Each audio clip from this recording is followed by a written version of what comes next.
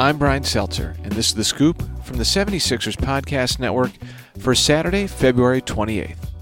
We could spend the next 5 minutes or so rehashing and dissecting the 76ers' 112-109 overtime loss to the Cleveland Cavaliers, but instead, we'll just let Doc Rivers' words speak for themselves. I just thought we came out flat with zero energy tonight. Give them credit. They played so much harder than us. They basically got the shots they wanted all game. If they didn't, they got the offensive rebounds.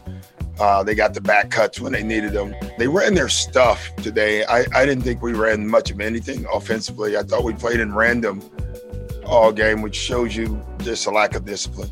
This is one of those games, my guess is you'll watch the film, you show them lack of effort, instead of lack of execution. If you listen to or watch Saturday's game at the Center, you know nothing that Doc said wasn't true. Despite the Sixers coming off a sound victory over the Dallas Mavericks, it was Cleveland that raced out of the gates and forced the Sixers to play catch-up for most of the night. The bulk of that burden was shouldered by the team's two All-Stars. Here's Embiid with the ball against Jared Allen. Allen with two fouls. Joel turns. Beautiful right-hand shot. Good. He's 4 of 9, 17 points. 5 minutes to go in the first half. Sixers down by 10. Sixers were down 9, 56-47 at intermission.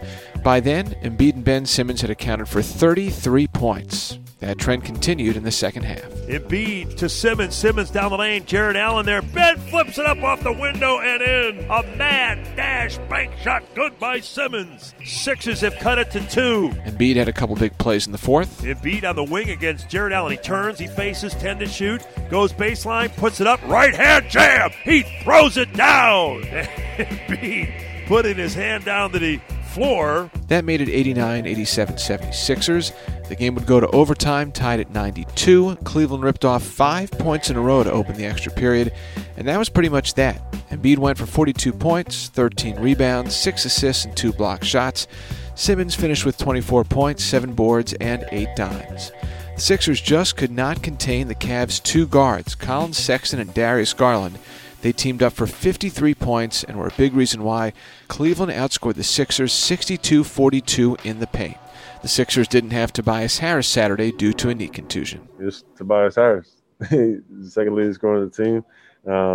He's a big presence for us. But at the end of the day, we got to get those wins regardless, who's out. That's a win we got to get.